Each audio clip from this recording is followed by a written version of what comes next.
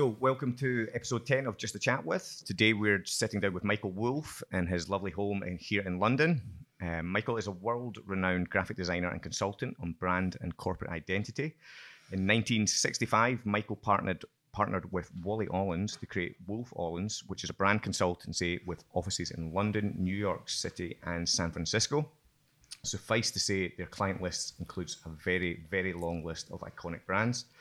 Michael is a visiting professor at the University of Arts in London and a senior fellow of the Royal College of Art.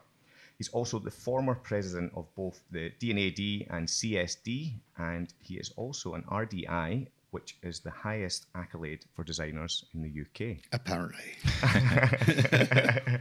Until now. Until now. Until now. Michael, thanks so much for having us and having us in your home. That's a pleasure. Yeah. So far. Sorry we could only spoil it from here. So I suppose just to kick us off, can you tell us a little bit about what you're doing these days, what you're working on at the moment? That's a really interesting question because I was asking myself that this morning when I woke up, anticipating you being here. And I don't want to sound too obscure in the kind of answers that I give you. But in a way, this is the truth for me. It's trying to battle with the habits of thinking that I know what I'm doing when I'm designing. Because, when you think you know what you're doing, you're probably repeating yourself. Sure. And since every client, as individual people or as an individual person is different and businesses are different, you can't have a system of helping them explain themselves or project themselves, which repeats itself. So you're always looking for what is it about them and how to let that out in some way.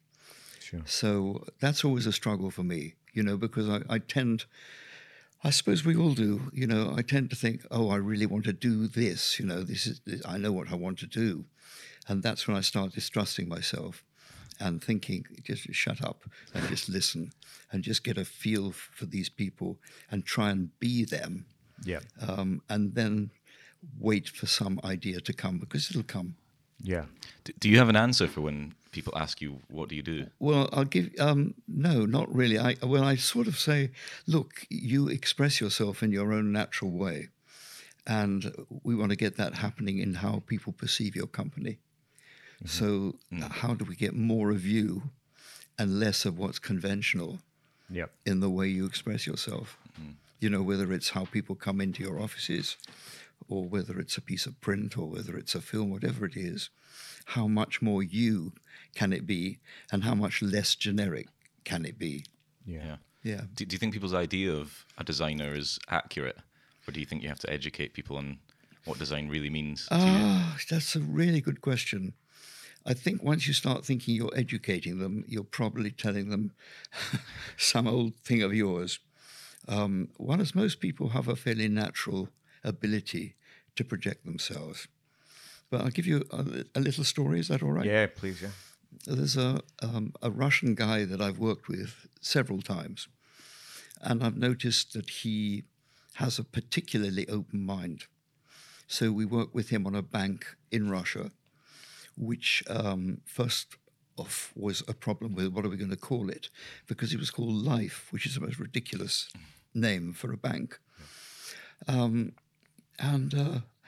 I went over there, visited quite a few banks and got a grasp that what this bank really does is help people in some sort of trouble. I mean, very, very sort of domestic trouble, like my motorbike's broken. It's going to cost me more money than I've got to repair it, but I need it to get to work. I mean, serious sort of problems like that. And they would give them relatively low interest loans to get over the problem. And they had to deal with a lot of people coming in with fake problems, trying to get some money. So it was quite a tricky situation. And the people inside the banks, usually young women, had to make a judgment of what kind of risk was involved.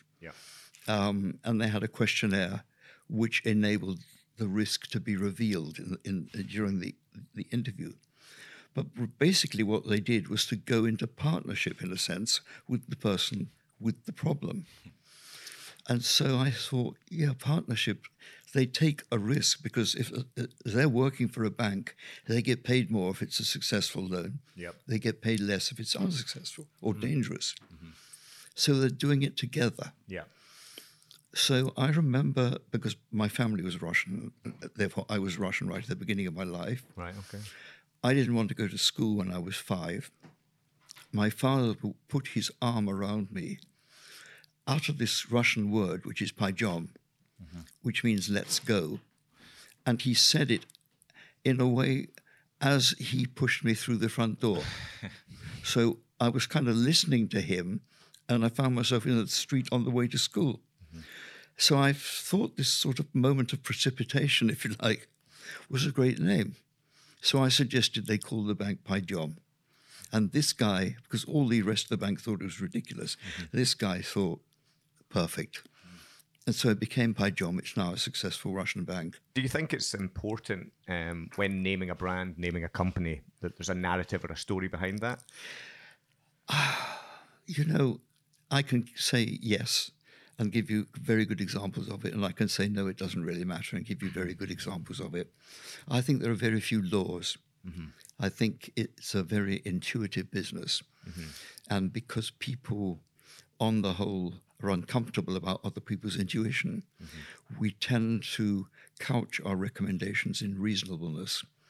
Because if you give somebody an unreasonable solution, it's a bit scary for them. Yeah. But then I think of Bernard Shaw's wonderful remark, nothing is achieved by a reasonable man. Yeah. It's probably true. You know, it's quite funny, isn't it? Because some business names like Carphone Warehouse started out describing what they do. Yep. And we now say Carphone Warehouse, and you're no longer talking about a car phone. No, or warehouse. Yeah, exactly. And it's become its own thing with Yeah. other elements of the Yeah, brand. Well, there are very strange things. I mean, I can't imagine going into a boardroom and suggesting Birdseye as a name for a company. I mean, it's actually rather nice, but it was somebody's name, in fact, Clarence Birdseye. But there are some names which are completely absurd, Yeah. but they exist. Yeah. So I suppose, could you talk us through your journey into design? You know, did you always think you'd be a designer? Did you know that path was there for you as a child, or did it come at a later date? Well, I mean, I spent my youth avoiding work. I spent all my education avoiding education. I never passed any exam. I was always in trouble. But there was one moment that I remember, which was when my mother first presented me with an orange. I must have been 3.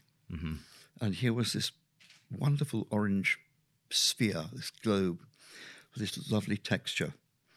And I watched her peel it. And I looked at the wonderful white furry inside of the peel and the revelation of this segmented object. Yeah. And then she broke the segments, which was absolutely amazing, and gave me one. And then I put one in my mouth and the taste sort of exploded. And I think for me, I didn't realize it, but I think for me, that was a moment when I realized that texture and taste and color and shape all work together. And it's a kind of poetic, I mean, it's like music, you know. And I never forgot that. I've still never forgotten that. But I think that I probably was a obsessively observant noticer. I noticed absolutely everything. I was just obsessed with people's clothes, people's voices, people's shoes, the sound they made on what they were walking. I mean, I was just, and I still am. And I think to myself, well, of course, everybody is. There's nothing unusual about that. And then I think, well, other people have different kinds of preoccupations. Yeah. But I seem to be more interested in color and in fabric and in clothes and in what people looked like than the people that I was friends with. And when it came to the point of what do you want to do when you grow up? Well, I suppose I was 14, and somebody asked the question, and I said I wanted to be a pilot, and they are ridiculous, and they said that means you've got to go to Cranfield, and I felt very proud that I put my hand up and said pilot. It was a complete ludicrous fantasy. And I never thought about it again. I went on failing exams and being a naughty schoolboy, I suppose, but not getting anywhere. And eventually, for some reason, architecture appeared in my life. And I thought, that doesn't sound like hard work. Lawyer sounds like hard work. Yeah. Doctor sounds like dangerous work. Architect, that sounds relatively, wonderful. So my parents then thought I was going to be an architect. And they sent me off with a friend of theirs, a First World War general, very weird guy. And I went with him for 6 weeks through France, looking at practically all French cathedrals. It was an astonishing experience. And from then on, I kind of understood the volume of buildings. And I started to notice buildings in the same way as I'd been noticing people and clothes and nature and all the things that we have to look at in our lives. And then I managed to get into the AA to study architecture and found to my horror that it wasn't easy and that it required a lot of technical ability, which I didn't have. And I sort of gravitated to people who were a bit like me. And we spent more time in the cinema than in studying architecture. So I wasn't a successful architectural student and left the AA. And then I think, I don't know how to answer you, how I got into this thing of designing things. I think it was because I gravitated towards people who were designers and then thought, well, I'd like to do that. And there was one particular moment where a friend of mine introduced me to typography. And again, I started being absorbed by all these different typefaces. And I met a guy who produced magazines. And I started talking to him about typefaces. And he said, well, would you like to design the cover of one of our magazines? I said, yes. I'm quite quick to say yes. So it was the Muck Spreader and Shifter. It was a magazine for farmers. And I thought muck shifting. And then I thought Cooper Black. And I wrote Muck Shifter and Spreader in Cooper Black. It looked like muck. I mean, it looked perfect. And it was just a perfect cover for this magazine. Was this your first design job ever then? First design job ever. Apart from designing a poster for a local post office when I was 10 for ice cream. And what year would that have been? Roughly. Oh, God, I was an evacuee. It was during the war. But this thing with Muck Shifter and Spreader, I suppose I would have been in my 20s, something like that. But it gave me the sense that there was a way of looking that was appropriate. And although I was sort of surrounded with people with admiration for different designers, and I was looking at books of people's work, and enormously impressed and in a way defeated. I was always defeated by looking at great people's work. I'd never be able to do work like that. How the hell do they do it? But I kind of felt drawn to it. And I think I started imitating the work of people that I admired, which is going to take me to the Fourth Room story, which I'm going to tell you in a while. I had a phone call from a chap called James Main. I was working at home, just doing these magazine covers. He asked me to do all his magazine covers after that first one. And James said, I'm running a small design company in Highgate. I've bought a building in Camden Town. I've seen some of your work. I'd like you to join me. Well, it was fantastic for me. I couldn't believe it. So suddenly we've got this company called Main Wolf that he owned, him and his wife. I didn't own it, but we got paid the same. It had my name. We sat in the same office.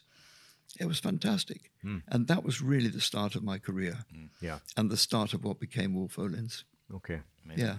So you mentioned there briefly the 4 rooms of creativity. Yes.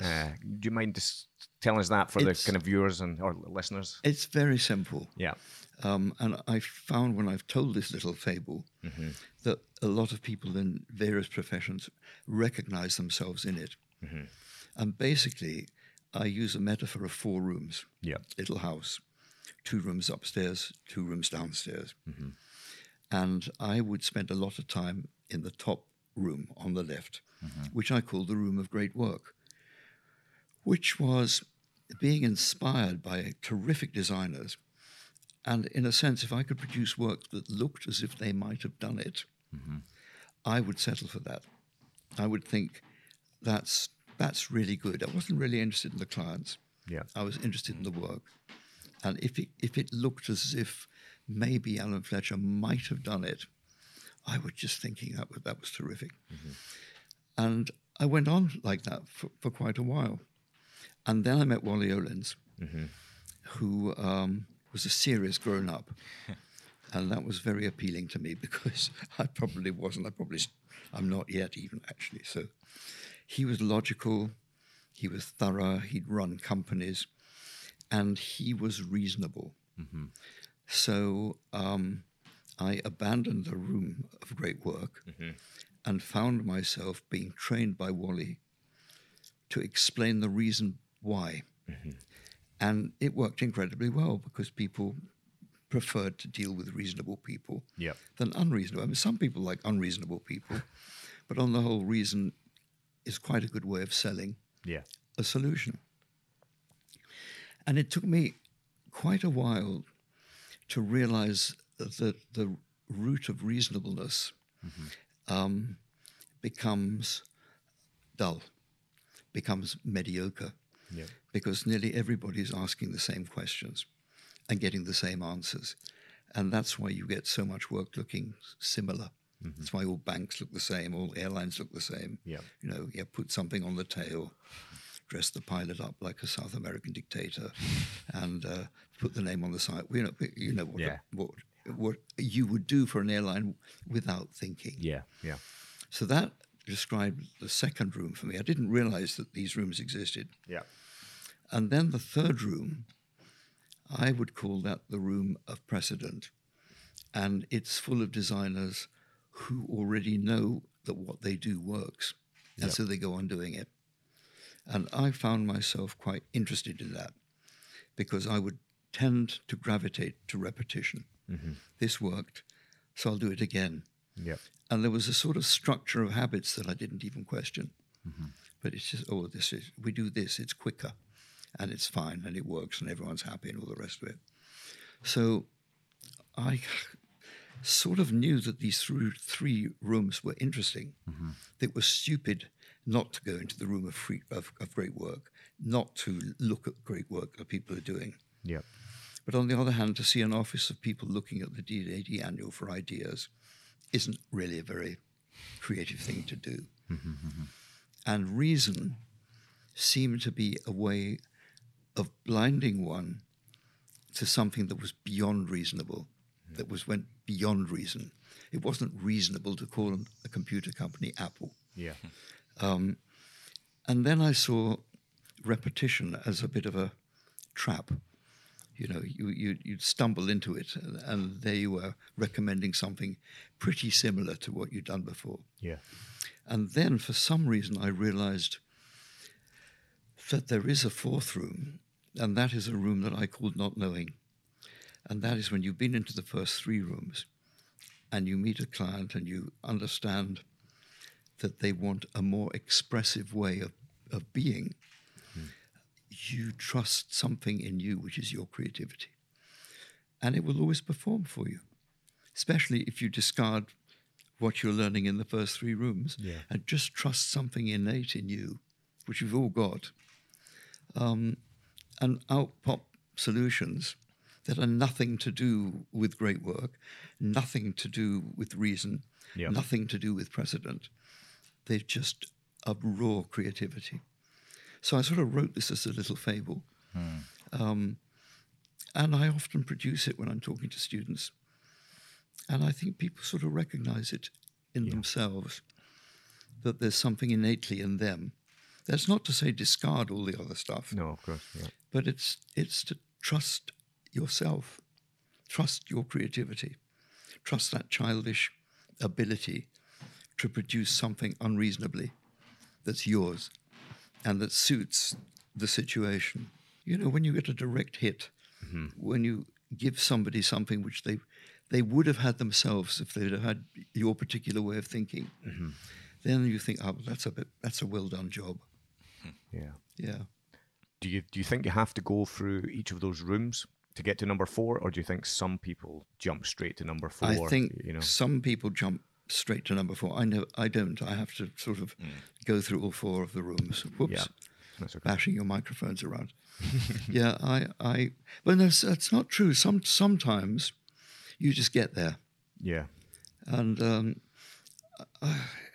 I hate to talk about the advantages of experience because I'm not sure they're there. I mean, in many ways, I don't trust my experience because it tries to tell me that I know what to do. I'd rather not know. But at the same time, I have a slightly sneaky way of referring to my experience. And then I can either take its opinion or not. Yeah.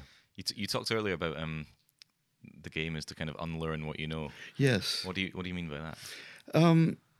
It's the same thing, I think. It's just to trust something in yourself that doesn't come from knowledge, that doesn't come from theory, that doesn't come from... It's the fourth room again. It doesn't come from any of those things. And I think, you know, I hate people who say, you know, the whole time. I've just said it 3 times. It's trusting yourself and trusting that creativity in other people rather than slapping it down because it doesn't fit the answer that you may have had in your head. Yeah. And how do you when you work that way and you come up with a fourth room idea, how do you explain it and justify it in a way that it's going to be well received? I just do. Yeah. I can't. The I can't really explain it. But I think that as in any kind of relationship, trust is a foundation of it. And if you don't quite trust yourself, then you probably find other people don't trust you. Yeah. You know, it's an interesting topic. I used to be an incremental liar. I used to lie to get out of trouble at school. You know, if I'm late for a meeting, I would ask some ridiculous thing like the milkman dropped a bottle of milk in the kitchen and you know, enormously elaborate, totally unnecessary lies because I felt guilty. Yeah. And I don't quite know how I discovered it. I think I did a workshop somewhere or something, but I suddenly realized that lying doesn't work. And it's actually a symptom of not trusting your own authenticity. And that honesty actually works. And I've been scrupulous about exaggeration and lying. And, you know, occasionally when you're explaining a job in the past and you elaborate it to make it seem more appealing in some way, you don't want to tell ordinary stories. Yeah. So you try and make your story extraordinary, which means a bit of fabrication. And I've now stuck pretty rigidly to being pretty straightforward. Yeah. And everything works better. Yeah, I think I'd agree that I think when you're starting out on the design journey and you're having to justify design, you build these narratives around things that don't really need it in hindsight. And the more confident you get, you're like, it works because it works. You know, there's exactly that. And you also begin to appreciate what other people want. Yeah. And instead of seeing it as a sort of confrontation, yeah, you know, like you and the client are on different sides. You're on the side of beauty and they're on the side of ugliness or some ridiculous, they can't get what you do. Yeah. And once you drop that and you realize they're as creative as you are, and you're just partners in this, things start to work beautifully. Yeah, I think we spoke when we had a Skype call before this, and we were talking about how often the designer's job is not to make something up for that person, it's to try and unearth kind of what's in them that they can't almost express themselves. No, absolutely. It's a discovery job. You're an explorer, and you're exploring them, and you're making discoveries. Yeah. And then you weigh up the things that you discover and possibly find the one you think that suits them best, like a tailor. I like that. And this suit's for you. This suit, you look great in this. I like that. Yeah. Where do you how do you kind of balance between design as art and design as? That's a really good question. You know, you're clearly an artistic person. You have. I think it's always a form of art. Yeah. It's you know, if you look around you, you see beauty, or you see stuff that you think is beautiful or you think is ugly, personal opinions and stuff, but it's stuff to appreciate. And one of the things I find myself talking to students about now at this extraordinary elderly age I've reached is that imagination needs nourishing. And that the two things that nourish imagination, one is to be a noticer, but to develop your noticing as if it's a muscle. Really exercise it. Really notice like an obsessive fool. And the second thing is to learn to be in other people's shoes and to see, you know, somebody having problems getting off a bus and the bus driver not quite realizing that maybe somebody's having difficulty coming down the stairs. Yeah. And he sets off. So, yeah, being a noticer and being willing to be in other people's shoes, you will have nourished your imagination. And if your imagination is well fed, it will perform for you. And you'll find yourself, it's almost like a separate being. Yeah. It will offer you things that you didn't think were possible. That's worked for me, and I think it works for most people. Now, jumping back to the 4 rooms, we've got quite a lot of young creatives that listen to this podcast and who are maybe just getting started in their creative career. Yeah. And I'm imagining for some of them who maybe feel like they're stuck in that first room, you know, have you any advice or tips to help progress to head towards, to head up the stairs to number 4? I think you've got to go through the agony. Yeah.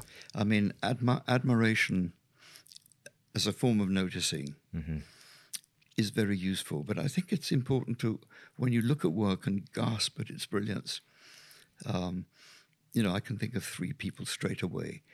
I think of Issey Miyake, and I gasp at his brilliance.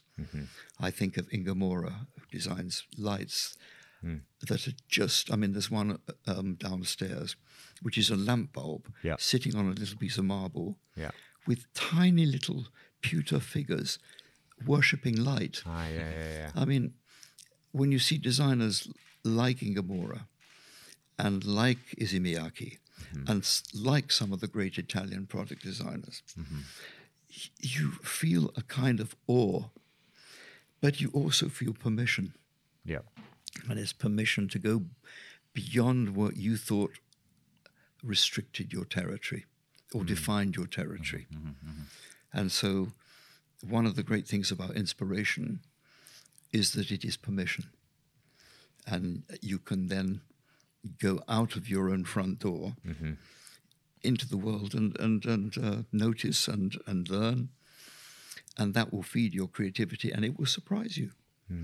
You know, one of the great things about us designers is the surprise when something creative is produced by us. You know, it's like cooking. You just get carried away. You do, yeah.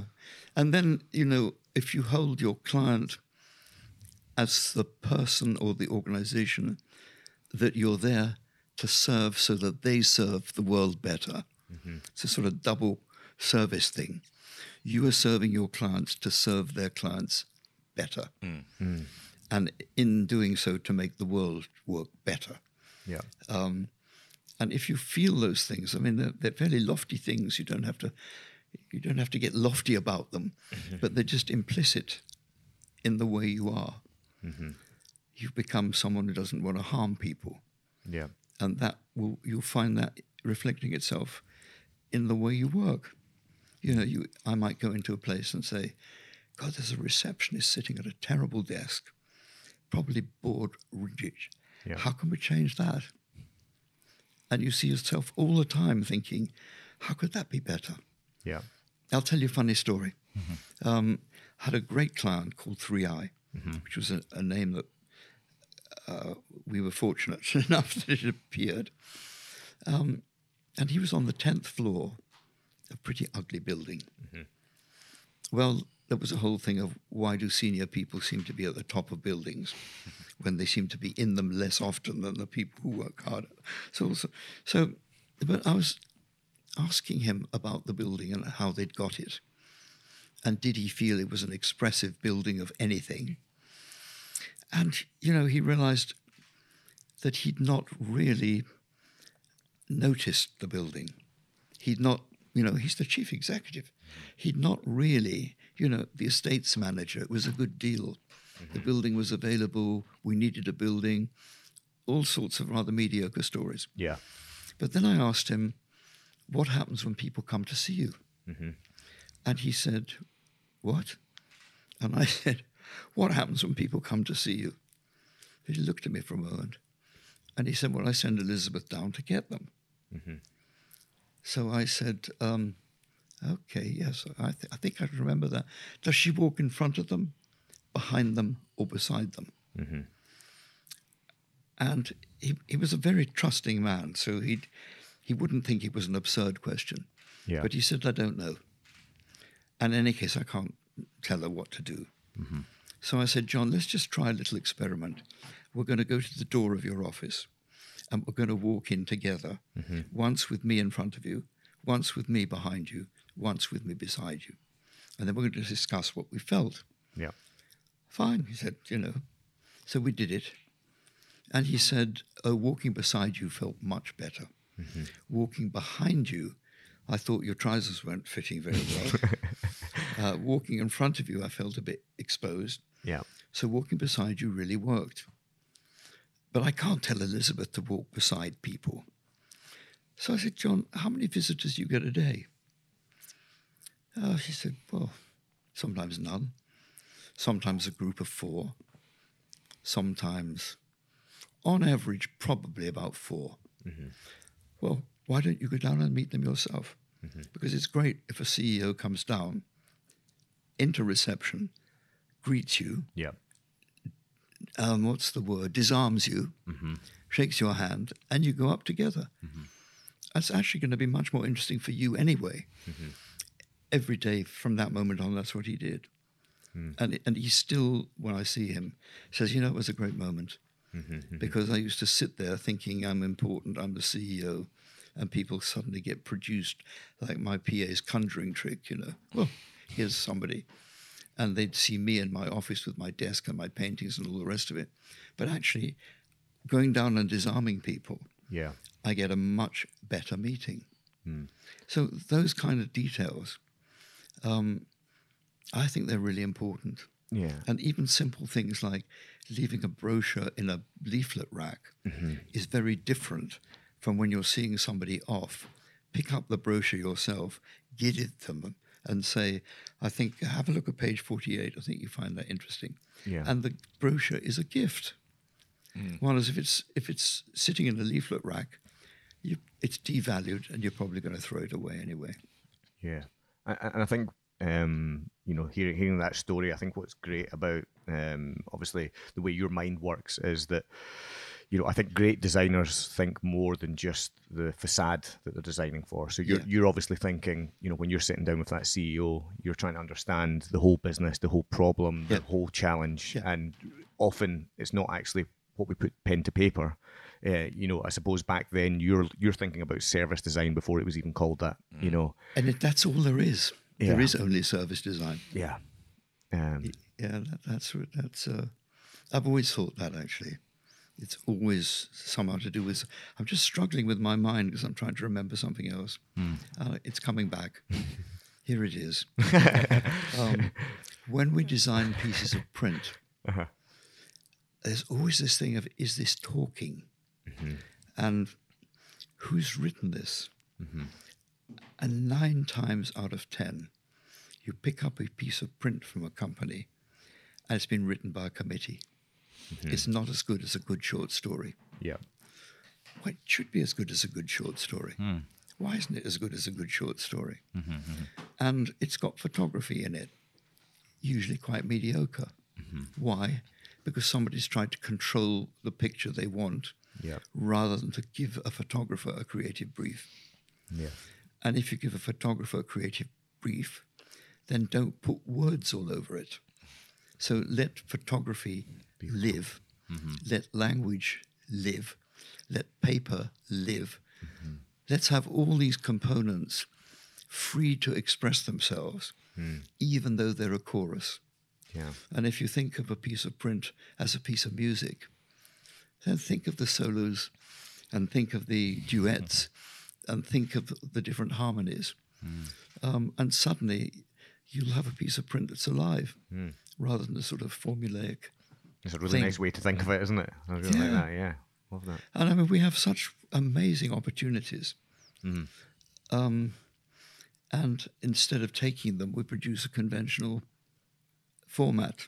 Yeah. Well, no, it's not true, but I mean, because there are great designers, obviously. Yeah. But it minimizes the amount of designers that are great and maximizes the amount of designers who are a bit lazy or who haven't been opened up. Yeah. They're still in their shells. Yeah. Yeah. You clearly have like a very clear vision and able to come up with ideas yourself, but also really appreciate craft, photography, and design. And Absolutely. how do you collaborate with different specialists now and in your businesses? That's a really good question. I was always criticized in Wolf Olins for, why do you want to use outside people the whole time? Aren't we good enough? Well, we had amazing people, and we normally did use them. I mean, Jerry Barney, who was one of the people who worked with me in Wolf Olins, he came in to see me. He was the guy who made the British rail symbol. Milner Gray designed it, but he always took a design and perfected it. He came in, he had a brush with one hair, and he drew his name in gill light, 6-point. You couldn't tell it hadn't been typeset. Wow. He had the steadiest of hands. So, we had, and I still work with people whose skill I'm in awe of.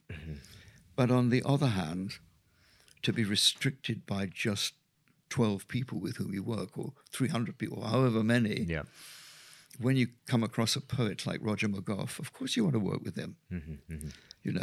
Or you come across one of the writers in 26, which is a great writing co-op. Of course you want to work with them. Because they will take writing or whatever it is to a height that stretches you, that goes beyond your own ability to conceive. And I think the thing of being willing to be stretched and inspired by other people always keeps you learning. It keeps you from formula and keeps you from thinking that you already know. I suppose, you're world renowned and, you're... I don't know that that's true. I'd say it is. Let's go with that.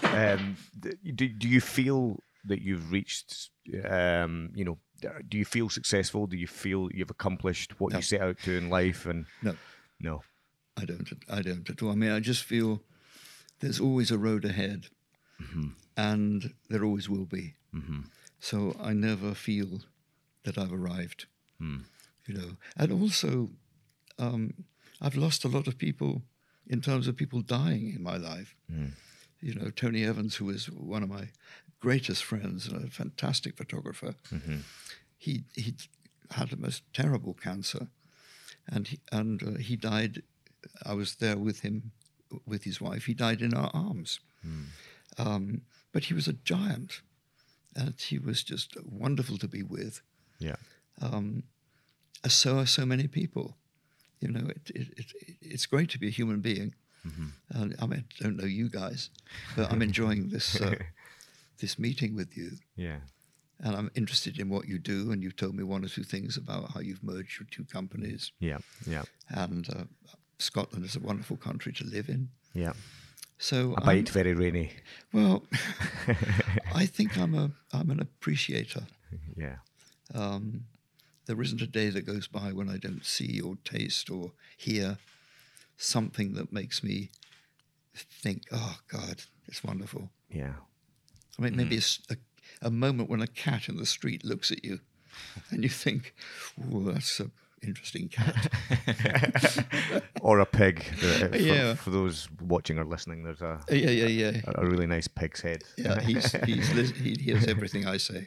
Smoky bacon. It's called it's called Smoky Bacon. He has kind of human teeth and a pipe, and he's staring at us right now. He's definitely bemused by this conversation. Where did you find him? Where did he come from? It was in an exhibition. Yeah. And the guy just makes these amazing animals. Some of them are huge. Yeah.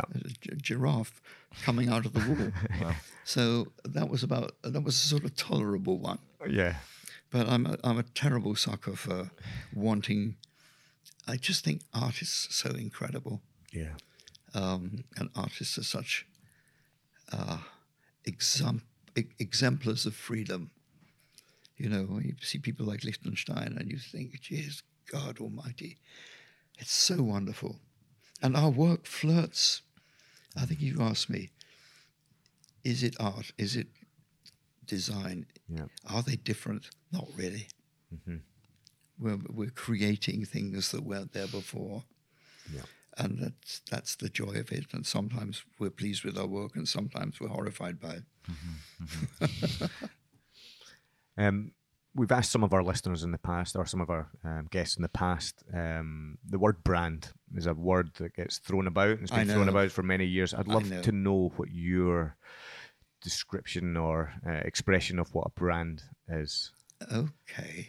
It's not the easiest of questions, but... No, but I mean, I find myself talking about it to people quite a bit. Mm-hmm. Yeah. And of course, it came from burning a mark in a cow's rump. Yeah. And it was hot. Yeah.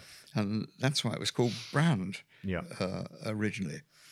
But now I think when I hear people like myself, which I don't, but when I hear, God, there was a beautiful seagull flying out of the window, which reminds me of something else I've got to tell you. I think brands are results. Mm-hmm. They are the result of how a company behaves.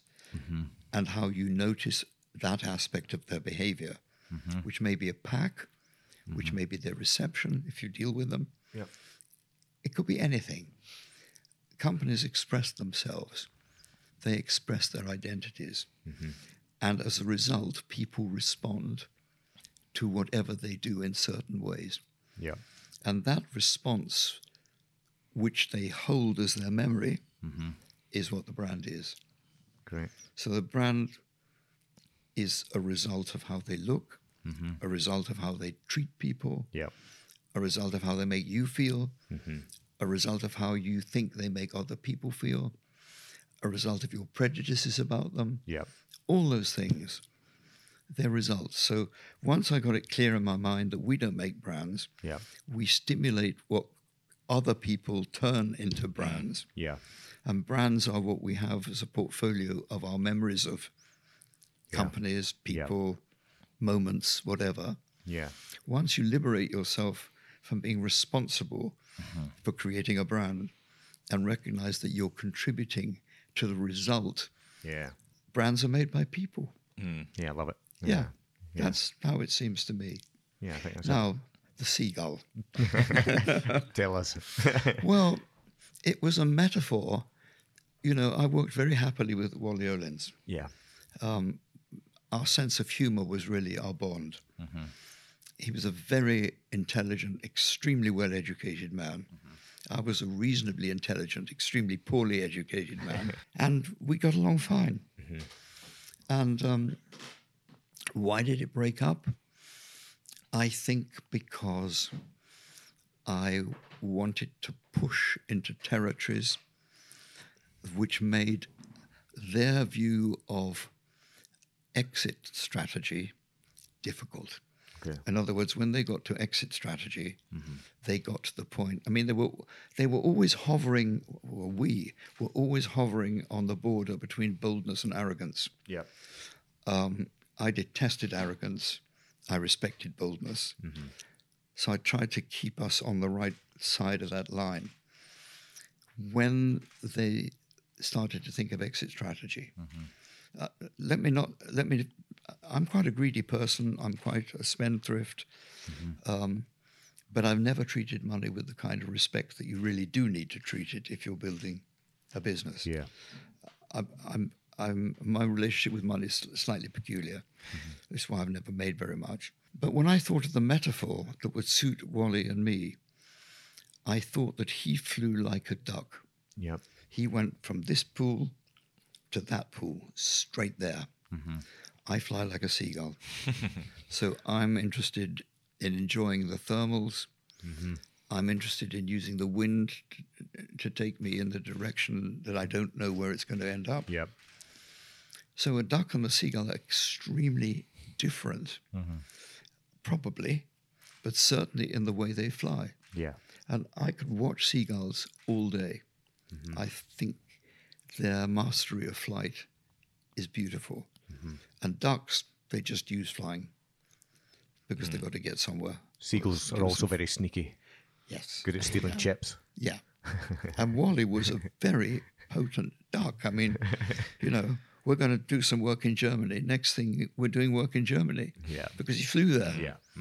I would have been hovering over the white cliffs of Dover, enjoying the thermals.